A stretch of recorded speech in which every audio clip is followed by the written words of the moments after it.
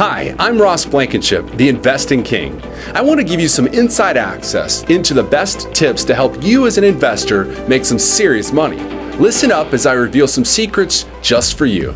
Hey there, this is Ross Blankenship, the Investing King, and I want to go over a site called FutureAdvisor. FutureAdvisor is part of a growing trend of what's called Roboadvisors, or robo-traders, sites like Acorns, as well as Robinhood. There are many out there, including some traditional brokerages like Charles Schwab and TD Ameritrade, which have come out with Amerivest, but there's a growing number of these. And so you have to be very, very careful whether you're a trader, which is a short-term premise, or a long-term investor, right? There is a difference. You have to be careful with these because a lot of times you can miss some of your upside in terms of the potential profits on trading and have quite a bit of a downside, missing out on trades or what you should be trading in particularly tough times. So keep that in mind. FutureAdvisor, which was acquired by BlackRock, a very large money manager and market maker, is very much active and has been gathering members, thousands of members now, and it's seen explosive growth before and after their acquisition by BlackRock. There are three things you need to know, and these are how I rate FutureAdvisor. So before you use them, listen up. First is the personal experience I've had with the site. The second is the usability. And the third is the cost, or the cost for investors. And FutureAdvisor, I'd say the personal experience is average, meaning that I've used the site, tried to use it, and had many issues trying to execute trades and invest through their platform. I think it's average at best. And I don't think that they're up to speed compared to other robo trading sites. So I think if you're looking for either trading or investing platforms, I don't necessarily see this being the best one. The usability is poor. And when I say usability, what is it like to execute a trade, or what's it like to execute a trade on their platform?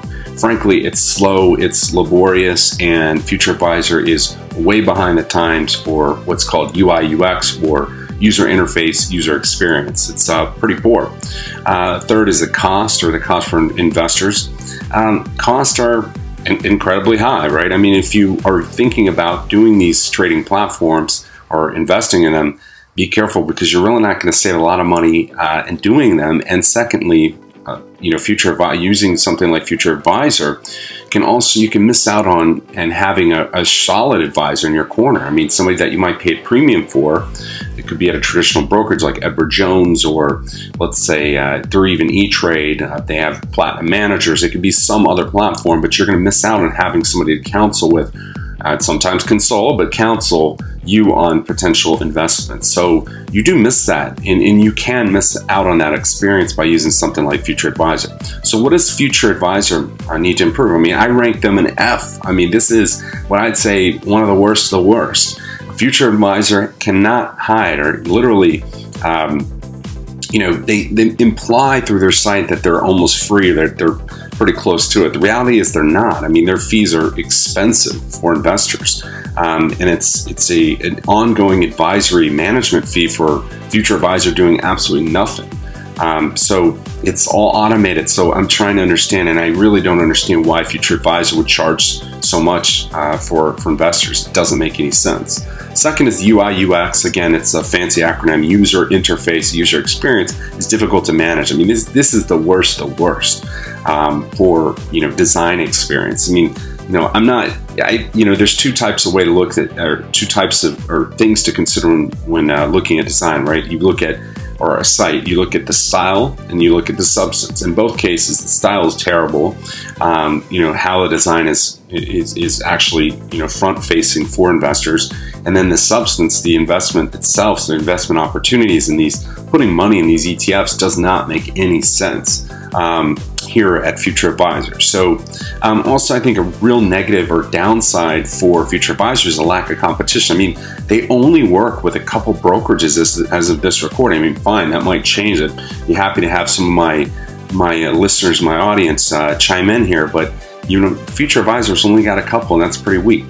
Overall, again, I'd rank them an F, and I just don't think they stack up to the competition. Okay, so what I want to do is give you some more inside access. I want to give you the opportunity to download a free chapter of my best-selling book, Kings Over Aces, which you can find on our website and learn about investing more in depth. That's at angelkings.com/invest. That's angelkings.com/invest. Go there now and make sure you bookmark that. If you want to invest in some really awesome things, you need to have that bookmark. And like I said, I'll send you a chapter of my book for free once you subscribe to our email list. My name is Ross Blankenship, and that's my review of FutureAdvisor. I'm better known as the Investing King, and I want to help you make some serious money. Check out angelkings.com today. Good luck, everybody, and Godspeed. Now, I want you to do something. Go to angelkings.com/invest, where you can get the first chapter of my book for free. Secondly, I want you to subscribe to the channel right here so you can continue to get the latest updates and investor tips to help you make some serious money. I'm Ross Blankenship, the Investing King, signing off.